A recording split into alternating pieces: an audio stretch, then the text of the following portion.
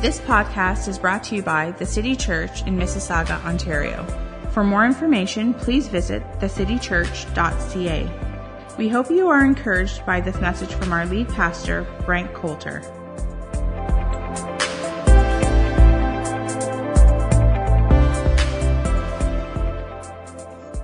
All right, so we are in a series that we have called Elements, and we are talking about the Holy Spirit. And we have these three elements, rain, fire, and wind, that are representative of the Holy Spirit, metaphors in the Scripture, helping us to understand who the Holy Spirit is. That's one of the things we're emphasizing in this series, that the Holy Spirit is a He. He's not an it. He's a part of the Trinity. And we've talked a lot about a bunch of things already leading up to today. We've talked about that He is our helper. We've talked about that God pours His love into us by the Spirit. We talked about fire, what that represents in the Scripture. And then last week we talked partially. We got started talking about gifts, and we're going to continue on with that today. And as I mentioned last week, we talked about the gifts of the Holy Spirit, and I left 3 of those gifts till today just to focus on this idea of Holy Spirit energized speech or language. That God wants to use your mouth by His Spirit to be energized to speak words according to His will, to say some things to Him and to say some things to other people. That God, by His Spirit, and as we're describing the Holy Spirit part of the Trinity, He is the personal presence of God with us. He is the personal presence of God on the earth. God is with us by His Spirit. Jesus, he referenced the Holy Spirit coming, say, it's better, He said to the disciples, it's better that I go away because I'm going to send the Spirit. Because Jesus was limited to being at one place and at one time. And when He sends His Spirit, He is with all of us all of the time. So we're going to understand some of these terms today. We're going to look at prophecy. We're going to look at diversity of tongues, interpretation of tongues, and find out and try to understand what these things are. Now, as I've said to you previously in this series, I have a very diverse background as it relates to Christian circles, being growing up the majority of my life in mainline denominational circles. My parents have a Pentecostal background. They both went to Pentecostal Bible school. And even though we were in a mainline church, every year, a couple times a year, we would go to Pentecostal camp. And I don't know if you've ever been to Pentecostal camp, but generally at a Pentecostal camp, they have a prayer room. And what's going on in the prayer room is they're probably praying in other tongues. And so you're excited to go in there or you're scared to go in there. One of the two, or you're confused about the whole thing. What is that all about, and what does it mean, and what is the purpose of it? And, so as we talk about these things today, maybe if you do have a Pentecostal charismatic background, we can inspire you once again or understand some things once again. Or maybe if you are from a different background, maybe you can understand some things for the very first time. And see some things in the Scripture, because I know, once again, growing up in sort of mainline church, this was kind of a subject that was avoided. And then maybe only the crazy Christians really believed in this stuff, and we're not sure about it, and it's so confusing, and I don't get it. And so we can look at the Scripture, and as I said from the very beginning, we're not just going to take somebody's experience, that we're actually going to go to the Word of God and get some understanding from the Word of God. And there's understanding from the Word of God on this topic as well. And me, just personally growing up, once again, because of my background, I've been on a journey with this subject, understanding it, re-understanding it. Probably heard hundreds of sermons along these lines, subjects along these lines. And as I was saying to my wife the other day, I felt like for me, I just had to go back to the Scripture. I had so many things in my head about this subject. And I would go back and I would listen to these 3 chapters, 1 Corinthians 12, 13, 14, and I would read them over and over again to try to understand what Paul was talking about and what he was emphasizing and what he was trying to actually correct a little bit, and just to go through these things. Once again, if you haven't grown up in church, you might not understand this, but there's so many things in your background that you're trying to figure out. And then as you think about certain things, you get confused, and then you just need to go back to the Word of God, and then God's Word always alleviates that confusion. There's always answers for questions, And thank God for the Word of God. So part of what we want to talk about today is that God actually wants to use you. He wants your language to be inspired by the Spirit. He wants your words to be inspired by the Spirit of God.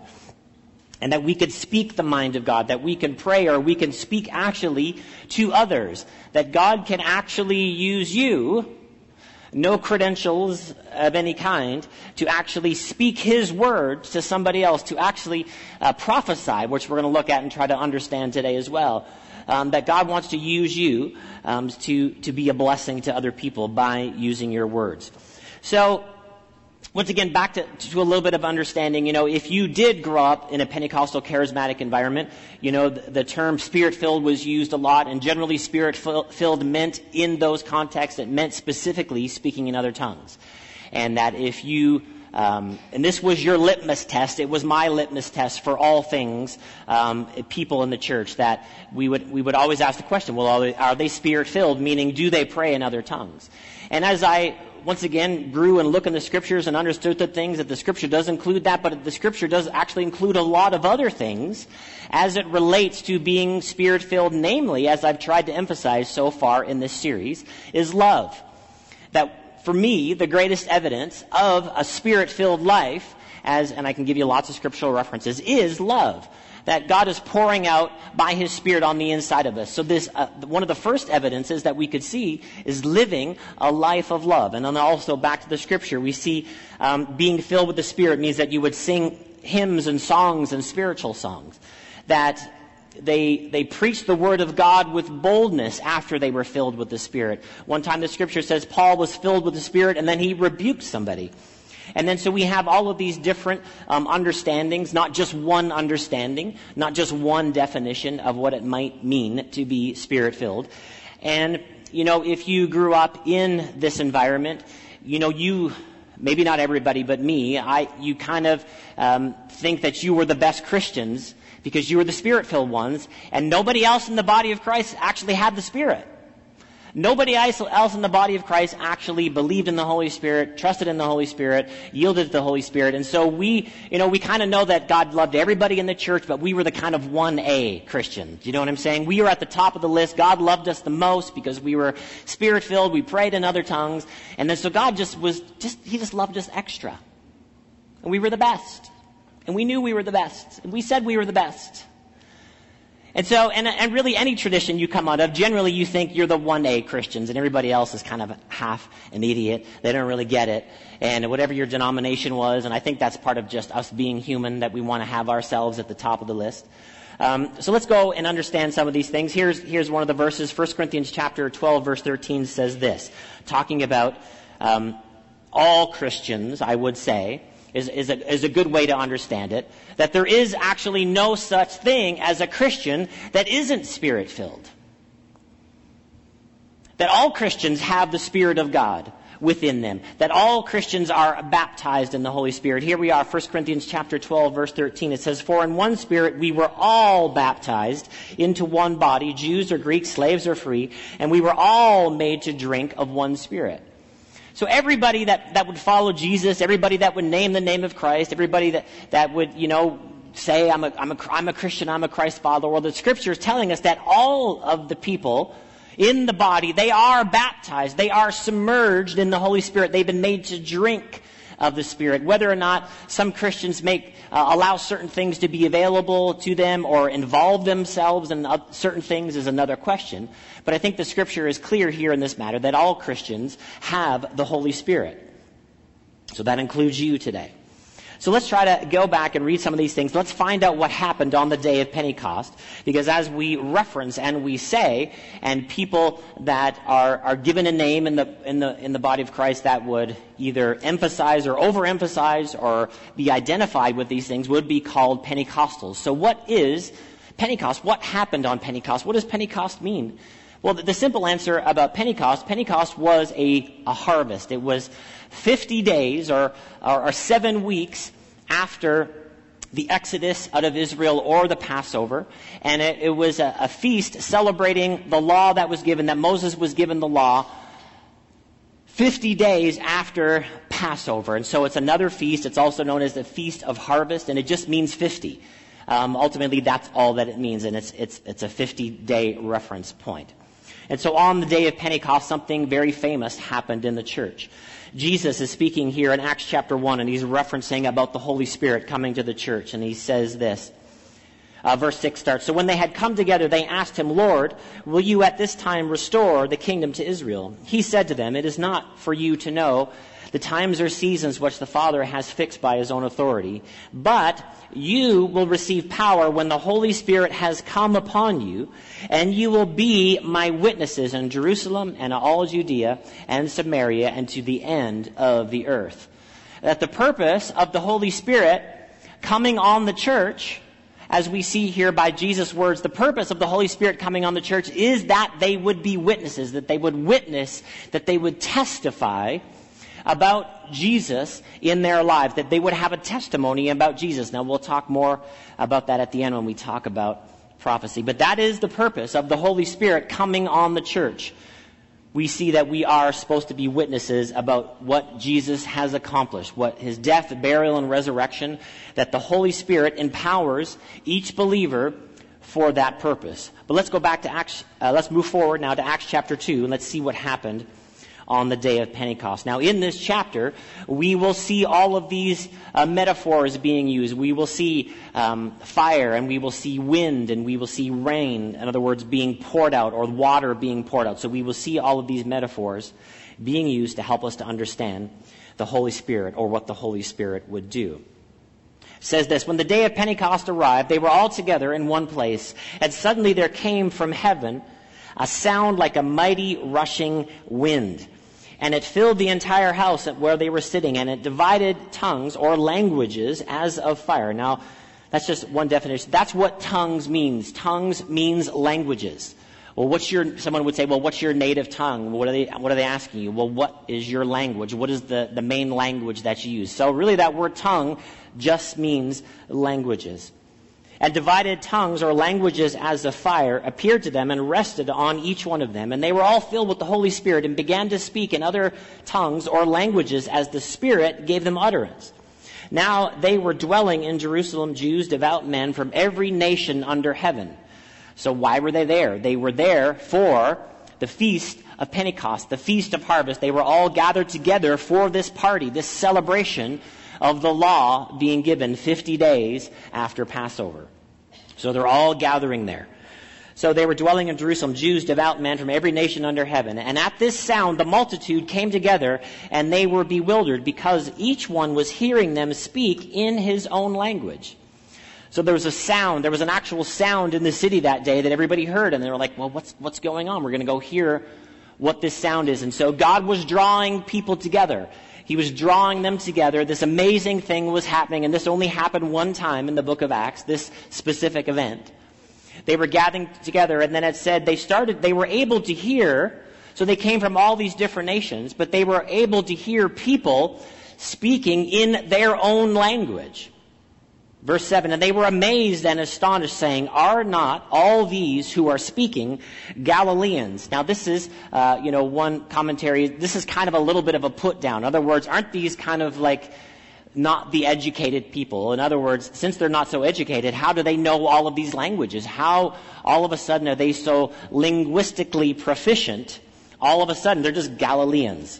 They're just not that sharp of people. And they are all amazed, astonished, saying, "Are not all these Galileans?" Verse 8, "How is it then that we hear each one of us in our own native language?" So here's some of the countries, the places that they were from. Parthians, Medes, Elamites, residents of Mesopotamia, Judea, Cappadocia, Pontus, Asia, Phrygia, Pamphylia, Egypt, and parts of Libya belonging to Cyrene, and visitors from Rome, from both Jews and proselytes, Cretans and Arabians. We hear them telling in our tongues or our languages the mighty works of God. And they were all amazed and perplexed, saying to one another, "What does this mean?"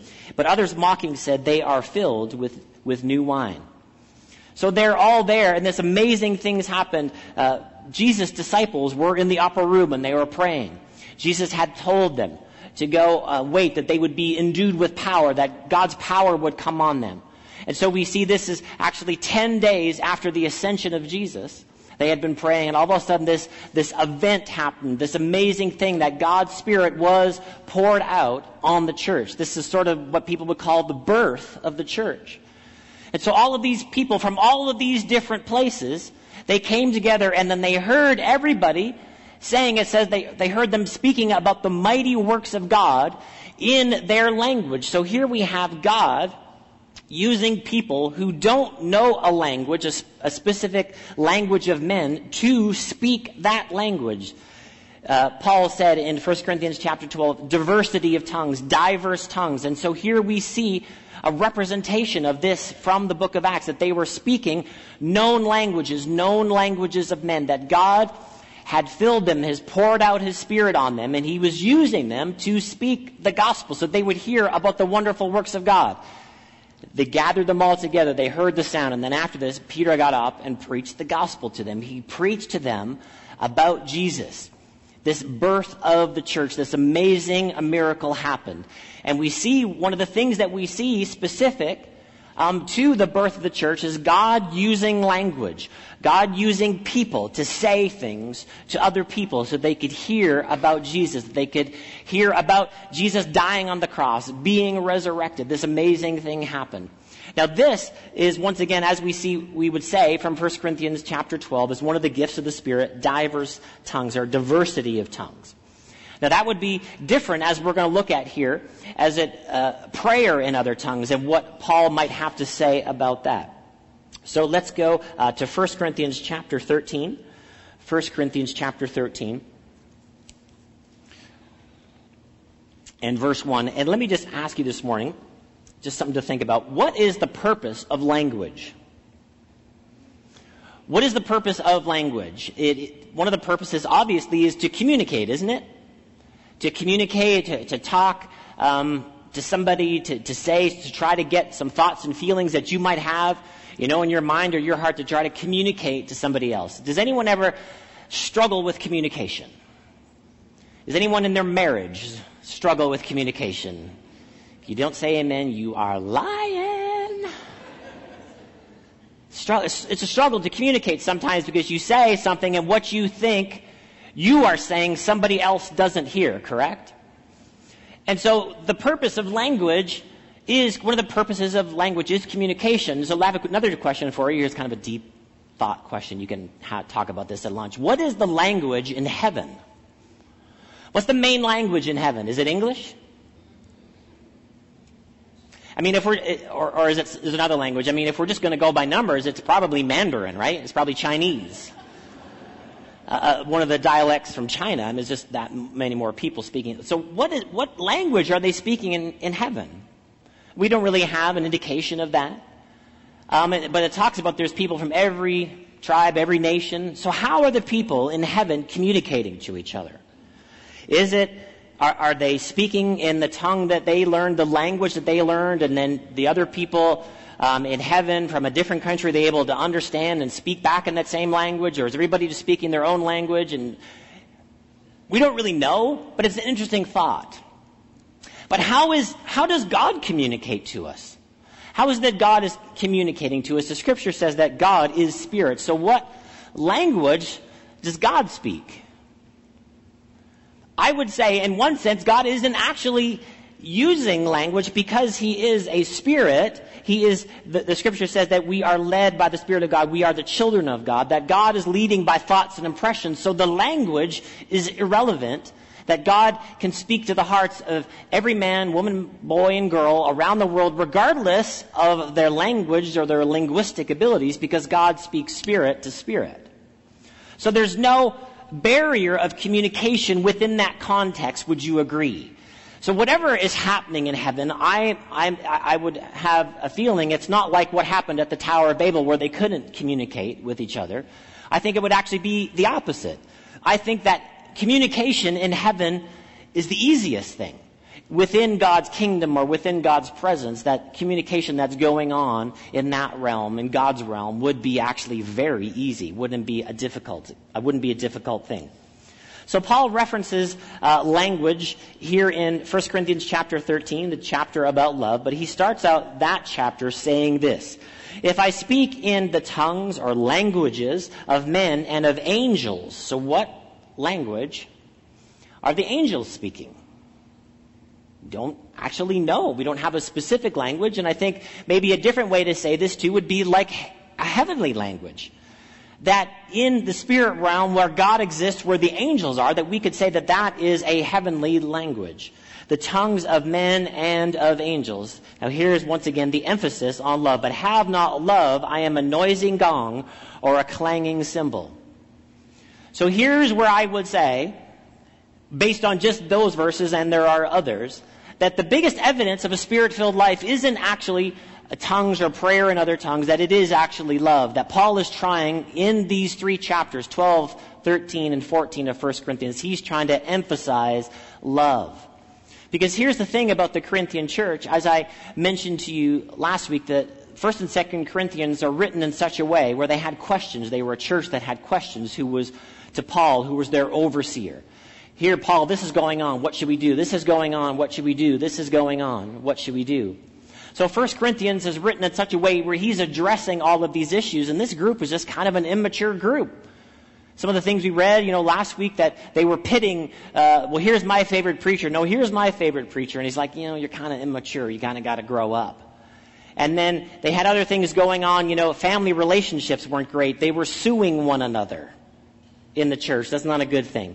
They would be doing the Lord's Supper in such a way, and I don't know exactly what this might look like, but they were doing the Lord's Supper in such a way that they would gather together to celebrate the Lord's Supper. And some people would eat and drink so much that they would get drunk from wine. That'd be an interesting day at church, wouldn't it? And then other people weren't eating anything. And so he was saying, you're there and you're celebrating the Lord's Supper, and a bunch of you are, eating and overeating, and there's other people there. You're disregarding people. You're disregarding people. You're suing people. You're disregarding people. You're all of these things that he was trying to emphasize over and over again in the book of 1 Corinthians, that they had so many things going on, and this was one of the things. They just had a lot of manifestations happening in their gatherings, and a lot of stuff going on, and he was trying to address some of these things. He was trying to correct some of these things, trying to teach them some of these things. So in the context of our learning about what prayer in other tongues is, it is actually in the context of a correction about people, going too far with it, or doing too much with it, as we will see here in a little bit. And I'm sure that you have, seen some of these things, or, if you've ever watched TV, this happens on church once in a while. On TV once in a while. If I speak in the tongues of men and of angels and have not love, I am a noisy gong or a clanging cymbal. If I have prophetic powers and understand all mysteries and all knowledge, and I have all faith so as to remove mountains, but have not love, I am nothing. So what is Paul emphasizing here in these verses? Come on now, was he emphasizing? Love. Now, is he saying that these other things aren't true and these other things aren't real? No, but he's saying, hey, we need to emphasize love, that everything we do needs to come from a place of love, needs to be inspired by love, and that's what God poured into us by his Spirit. He poured in love. So before I read here 1 Corinthians chapter 14, I just have a few comments about prayer in other tongues, and I actually got these from my dad. My dad taught this a couple years ago on a Bible study, and he made these comments before he talked on this subject. And once again, if you grew up Pentecostal charismatic, this message for you is just like mother's milk, no big deal. I get it. Preach it stronger, Pastor Brandon. And for other of you, is like, nervous about this whole thing. I don't know about this subject. And I appreciate that, and I understand that. And I get that. But there is truth in the Scripture about this. There is truth in the same person that wrote, inspired by the Holy Spirit, the incredible theological masterpiece, the book of Romans, also is the same person who taught us about prayer in other tongues, and then said that he prayed in tongues probably more than everybody at this church.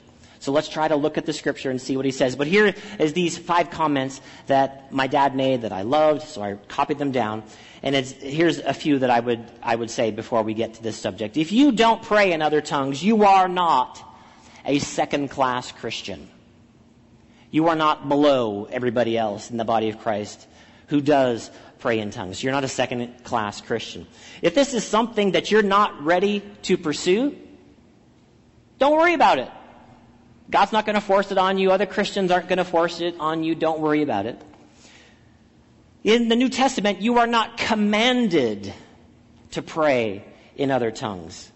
Praying in other tongues in a heavenly language is not a badge of spiritual maturity. We see this emphasized over and over again in the book of 1 Corinthians, that these people, they had all of these things going on, but Paul kept on telling them, you're so immature, you're like babies, you're like children, it's time to grow up. So it isn't a badge of maturity, just like any gift is not a badge of maturity. It doesn't necessarily mean you're a mature spiritual Christian. Number 5, if you have intellectual problems with this whole idea, that's okay. Discuss it. Ask people. There are answers. You can ask me. You can come talk to me. You can come talk to Dr. Coulter. We have other people in the church. Some of our church leaders, obviously. You can talk to them. If you got questions, you can ask questions. But nobody's forcing anything on you today, all right? Okay? So everybody take a deep breath. It's okay. Everything's good. So let's just go to the scripture now and see what Paul says, teaches us about this idea and what it might actually mean. 1 Corinthians chapter 4, verse 1. 14, 1 Corinthians 14, verse 1. He says, pursue love. Once again, he's emphasizing love. And earnestly desire the spiritual gifts, especially that you may prophesy. Desire spiritual gifts, especially that you would prophesy. So God wants you to desire this idea that you would actually have utterances, that you would be able to say some things to other people, prophesy to them. We're going to talk about that in a second. It says, for one who speaks in a tongue speaks not to men, but to God, for no one understands him, but he utters mysteries in the Spirit. He utters mysteries, or he says mysteries in the Spirit. He that speaks or prays in an unknown tongue speaks not to men, but to God. Speaks not to men, but to God. So when we pray in other tongues, or we might pray in other tongues, who is that directed towards? It's directed towards God. So it is prayer, in other words.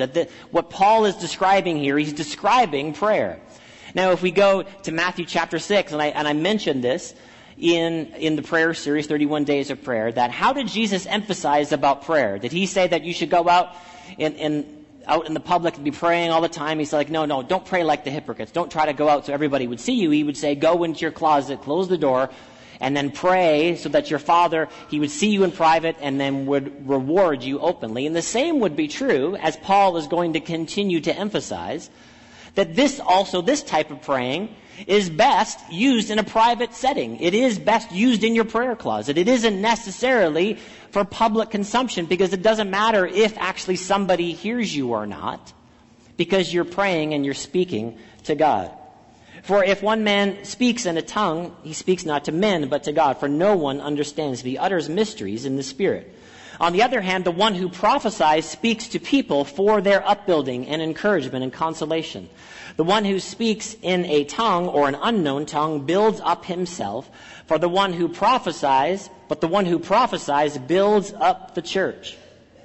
Verse 5. Now I want you all to speak in tongues, but even more to prophesy. So Paul he's going back and forth. He's emphasizing and showing about prayer in other tongues, this unknown language that people wouldn't know what you're saying, and then he's comparing and contrasting it, as he will continue to do, to prophecy. The one who prophesies is greater than the one who speaks in tongues unless someone interprets. Verse 5. Now I want you all to speak in tongues, but even more to prophesy. The one who prophesies is greater than the one who speaks in tongues unless someone interprets, so that the church may be built up. Now, brothers, if I come to you speaking in tongues or an unknown tongue, how will it benefit you unless I bring you some revelation or knowledge or prophecy or teaching? So there is a question. So Paul is trying to get the church at Corinth to think. He's asking a question. Just in general, if I come to you speaking in a language that you don't understand, what benefit is it to you? What's the benefit? If I speak in a language that you can't understand, is there any benefit to you? Have you ever been in a context where people that you're having a conversation and you're talking to them, and they, if English is your main language, and you're talking to them, all of a sudden they're either friends or brothers and sisters or whatever, or they come from another country, and they go off in their mother tongue. They go off in their main language. And you're like, wait a minute, what's happening? I don't know that's not fair. I don't know what you're saying.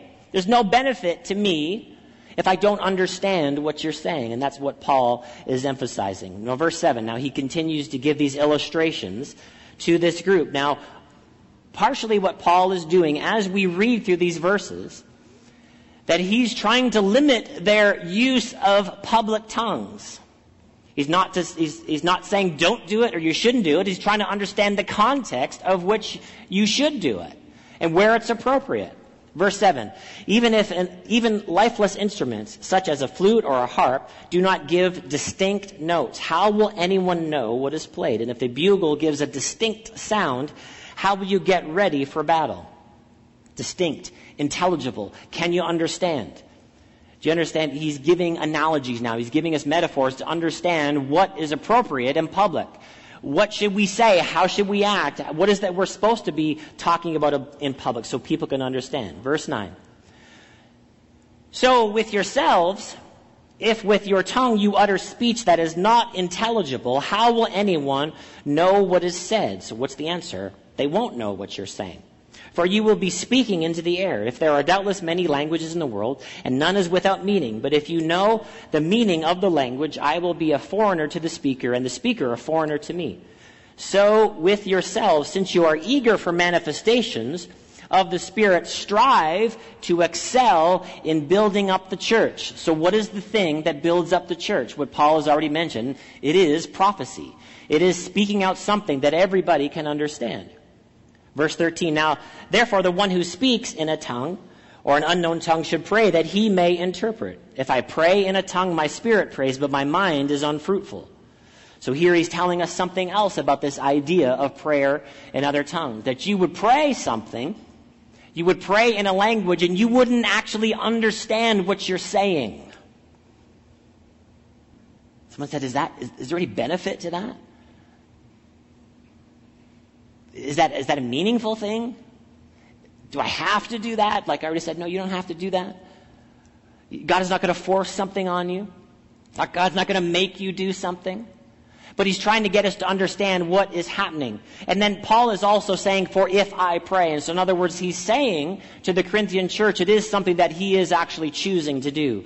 It's not some surreal, emotional experiment or experience where all of a sudden the Holy Spirit comes on you and then your tongue is like wagging ferociously in your mouth and you can't control it. No, he's saying, I will. I'm going to choose. I'm going to make this choice. I'm going to choose to pray this way. Verse 14, but if I pray in a tongue or an unknown tongue, my spirit prays, but my mind is unfruitful. In other words, I don't understand. What am I to do? I will pray. In other words, once again, a choice. I will pray with my spirit. I will pray with my mind also. I will sing praise with my spirit. I will sing with my mind also.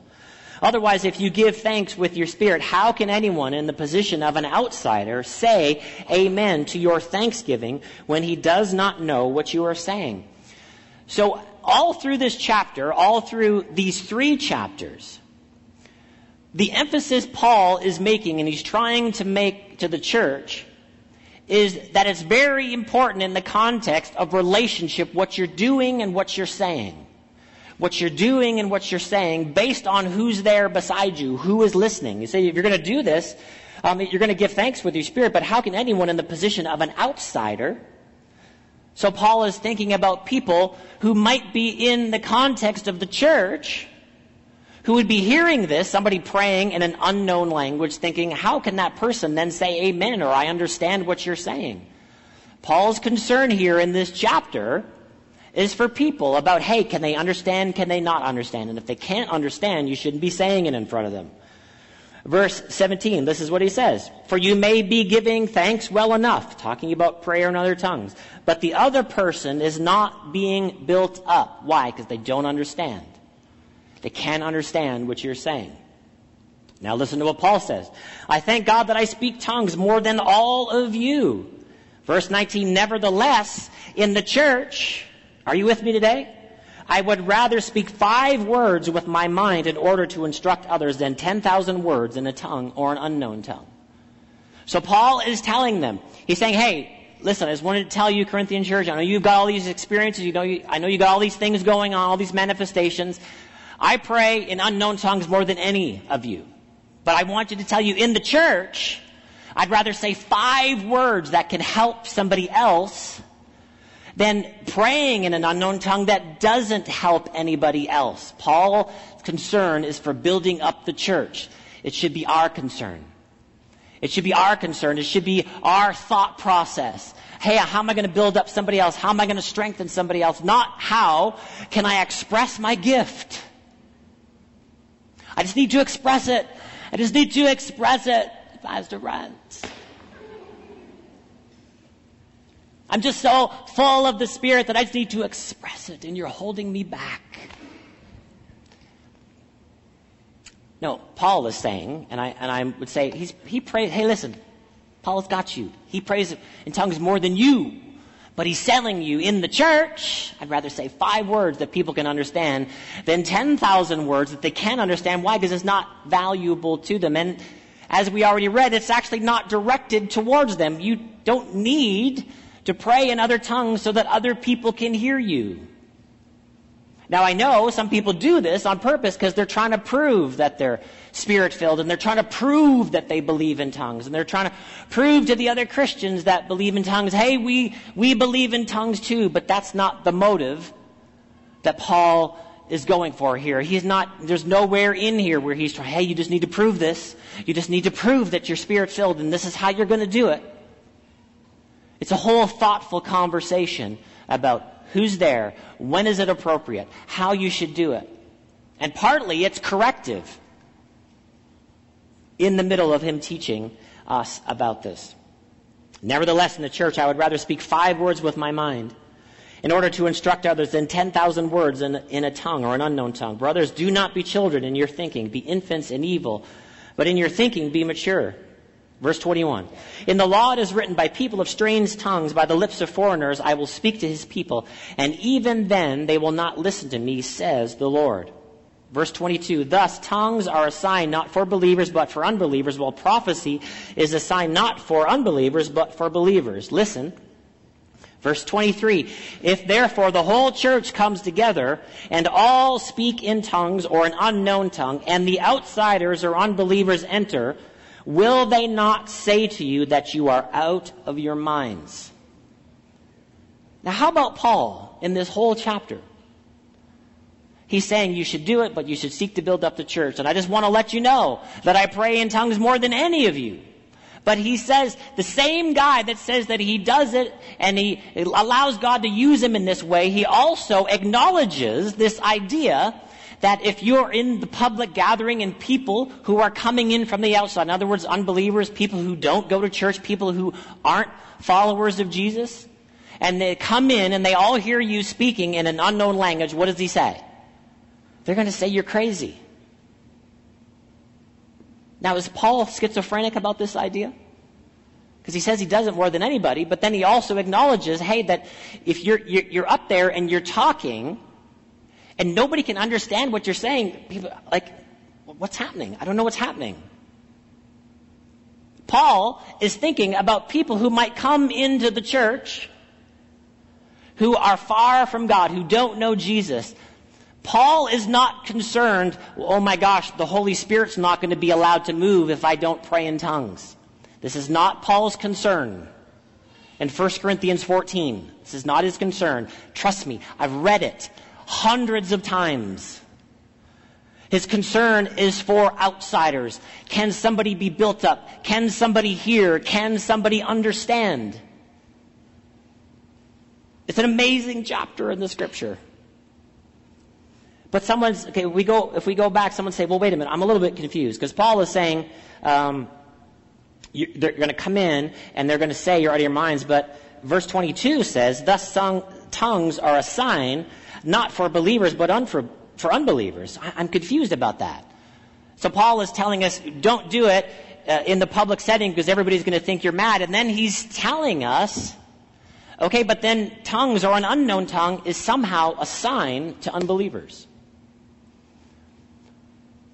Now, as I said, I've been on a journey with this whole idea, and I've read this, and I read this, and read this, and I got always so confused when I got to this verse, because the whole discourse, Paul is saying, hey, don't do it in public. You shouldn't pray you shouldn't pray in other tongues with people who don't know and they're outsiders. And then all of a sudden, Paul says, wait a minute, tongues is a sign for unbelievers. And I'm like, I just don't get it. This doesn't make sense to me. And I know Paul is really smart, and I know the Holy Spirit is inspiring this, but I just don't understand it. It doesn't make sense. It doesn't fit in the context of this whole chapter. So I search and I read and I search and I read and I try to figure out, because it never made sense, and I came up with other ideas and it just didn't. And then finally one day, the simplicity of it is that in the verse before, Paul quotes something from the Old Testament. In verse 21 says, in the law it is written, by the people of strange tongues and by the lips of foreigners I will speak to this people, and even they will not listen to me, says the Lord. So that is a quote from Isaiah chapter 28. If you go back and read the whole context of Isaiah chapter 28, it is a time where the children of Israel were rebellious and they weren't following God, and you can read the whole thing.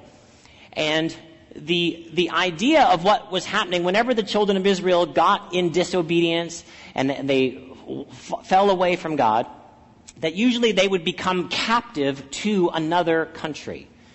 And they would be invading armies, and the invading army would always be speaking from a language from another country. So they would be coming in, and as they would be being taken away captivity, or the invading army is coming in, they would be hearing this army speaking in another language. And so in Isaiah 28, the reference of the word sign is a sign of judgment. It's not a positive sign. Now, if you've grown up in Pentecostal charismatic circles, you just say the word signs and wonders, and you think, oh, there's signs and wonders. People are going to believe because they see signs and wonders. But here, this word sign is not used as a positive sign. It's actually used in reference to Isaiah 28 as a negative thing, that they'll actually be confused. When you're being taken captive to another country and the guards are speaking in another language, you're like, I don't know what they're saying, and this is not good. We're being taken captive, and it was a sign of judgment. It wasn't a positive experience. So Paul didn't take a left turn or a right turn in the middle of it. He's actually describing something that it isn't a positive experience for somebody to come in who's an outsider. And then all of a sudden everybody is speaking in a language like, well, what did that guy say? I don't know what he said. That doesn't seem like a language. And so that's what Paul's reference is. Because, hey, if they come in and they all hear you speaking in another language, will they not say you are out of your minds? Verse 24, but if all prophesy and unbelievers or an outsider enters, he is convicted by all, and he's called to account by all. The secrets of his heart are disclosed, and so falling on his face, he will worship God and declare that God is really among you. When they can understand what is being said. When they can understand what is being said. So this is what Paul is telling us to do, that we would speak things so that it would be intelligible, that it could be understood. But he emphasizes this idea of prayer in other tongues. So what exactly is it? And we go back to verse 2. This is what he says. This is the totality, once again, of the positivity, part of the positivity of what he says about this. For one who speaks in a tongue speaks not to men but to God, so it's prayer. For no one understands it, but he utters mysteries in the Spirit. And then he says, the one who speaks in a tongue or an unknown tongue builds up himself. So we have these two things. You're going to speak mysteries and you're going to build yourself up. When we did 31 days of prayer, I'm sure that you found at some point, we have these topics and we were praying them out, and we had the scriptures there, and then you look at the scriptures, and then so you pray those scriptures out, and then sometimes, I don't know about you, and I know from other people, you kind of hit the limit on what you can pray, but you feel like, you know what? I think there's actually more I need to pray here, but I'm not exactly sure what it is. I'm not actually sure how I could pray for this situation. How is it that I can pray intelligently for a situation in another country? There's all of these details that I don't have, and all of this information that I don't have. So the scripture is telling us here, when you pray, when you're speaking to God in an unknown tongue, not known to man, you don't even know what you're saying, that you would be speaking mysteries, that you would be uttering mysteries. And this would be the idea of prayer in other tongues, that all prayer, we know beneficial prayer, is based on God's Word. So the idea is that the Holy Spirit is giving you utterance, that the Holy Spirit is giving you the words to say beyond your own intellectual limitations about how to pray for a situation. And then you would be praying. It would sound like a language that you don't know. Is it important to do it in public? No, Paul says. That prayer time obviously would be those times that we would spend private. We pray these things out, that we would ask God to help us. God, I know there's something else that needs to be, I don't know what it is, but I ask that you would help me to pray this out. And then he said that you would edify yourself, you would build yourself up. And once again, that just makes, to me, sense. That if you're allowing the Holy Spirit to flow through you in such a way, to use you, that it would actually strengthen you, it would build you up. Praying out the mysteries, building yourself up. Praying out the mysteries, building yourself up. That's what we see the purpose of it. That we're not stuck just with our own limitations, that we can go beyond our own linguistic limitations in prayer by prayer in other tongues. And see, there is no then barriers. There is no barriers in the sense that I'm just trusting God to help me. God, help me to pray for the situation. I think there's something else that needs to be prayed out here. Lord, help me to do it.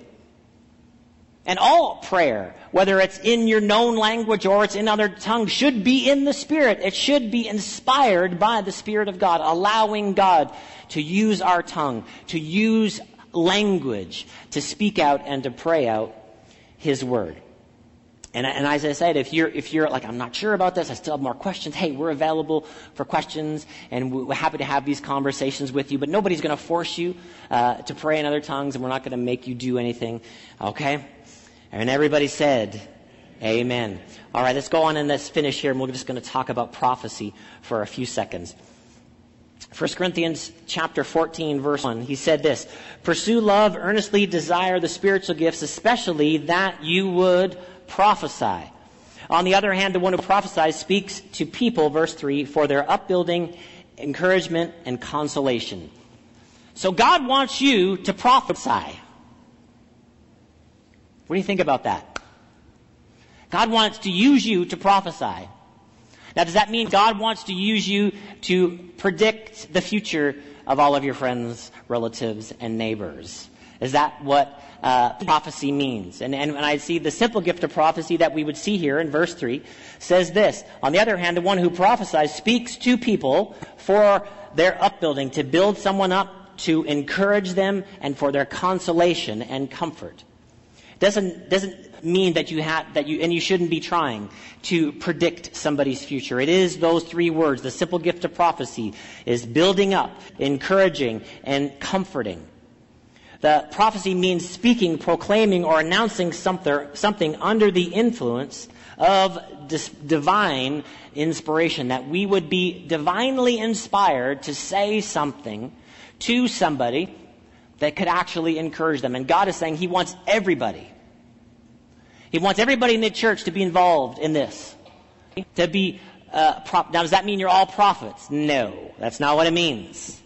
Just because you would prophesy doesn't mean you're a prophet. Doesn't mean that those two things don't go together in the scripture. Just because you're prophesying doesn't make you a prophet. But it is this simple idea, this encouraging that I'm going to build somebody else up. And once again, these things will happen. These things will manifest and take place once you set yourself in the place of love, in this place of compassion. You know, I've sat with my wife a lot of times, you know, as we're maybe counseling somebody or talking to somebody. And, you know, I'm with my wife every day. I get to spend my life with her. Praise the Lord. Making up for last week. And I know how she speaks, and I know how she speaks when she's enjoying what I'm doing, and I know how she speaks when she doesn't enjoy what I'm doing. And sometimes we'll get in these counseling situations and something will come up and, somebody will be talking and be saying something about their situation. And all of a sudden my wife will just be like saying some amazing words, and it goes right to the heart of somebody, and they'll start crying. And that's not the key of all things. They'll start crying, or there's really that her words will really go right down into their heart, and they'll be like, oh, that's really what I needed to hear. What is that? That's prophecy. And once again, my wife's eyes didn't roll back in her head. And she'd be like, wait, I'm getting something. I'm sensing something in the room. It's just extra, that's just learned behavior. You don't have to do any of that. Someone doesn't even have to know that you're prophesying. They probably shouldn't know. And you shouldn't be trying to make a big deal about yourself.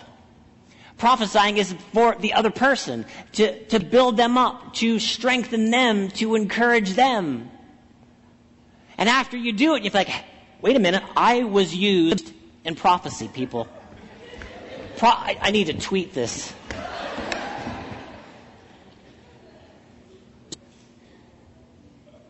It's not what it's about.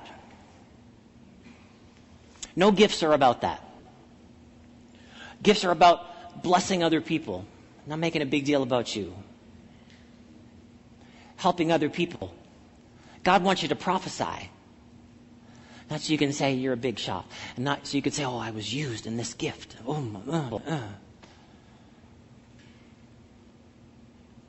You could actually build somebody up.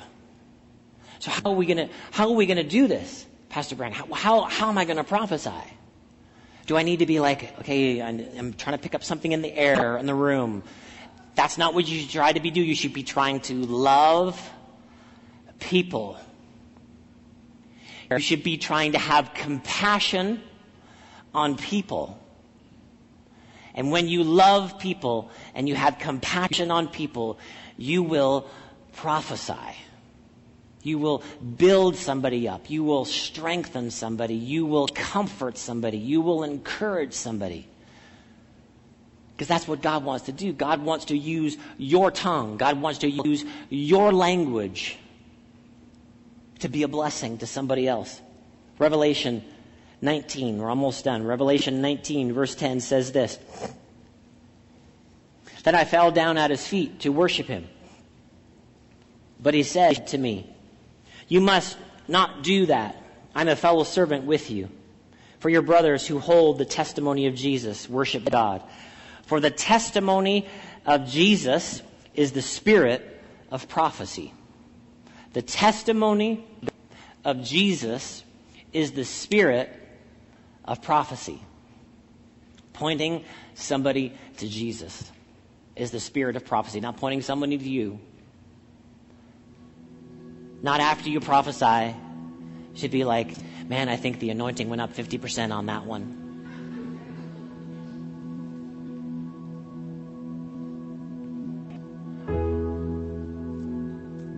It's about Jesus.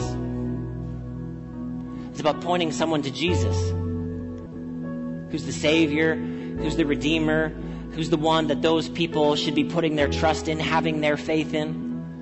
That we can be this vessel, that we can be an available vessel, that God would use our language, that God would use our mouth, that God would use our tongue. God, fill us up so that we can speak the words to you that we would need to speak, that we would need to pray out the mysteries so that we could be edified. Lord, fill us up so that we can speak the words that you would have for us to speak to other people, so that we can help them be built up and strengthened and edified and comforted. And help, Lord, fill us up so that we could be vessels to be used by you, not to make a big deal about ourselves, but make a big deal about Jesus. That the spirit of prophecy is the testimony of Jesus. That Jesus is the one who saves us. Jesus is the one, by his grace, gives us this wonderful place with God so that we can find freedom, that we can find forgiveness, that we can find love, and we can find healing, and we can find what we need when we need it. The spirit of prophecy is the testimony of Jesus. That we would be explaining to other people how much God loves them and how much he cares for them and how much he wants to help them out of their situations and their difficulties, that he saves today. That the spirit of prophecy is the testimony of Jesus. And like Paul, I want all of you to prophesy. What does this mean, Pastor Brian? I'm going to interrupt the church service? No, don't. I won't let you. That's not what I'm talking about. That in the context of love, in the context of relationship, God wants to use your tongue. He wants to use your words. He wants to use you. And this is what the gifts are all about.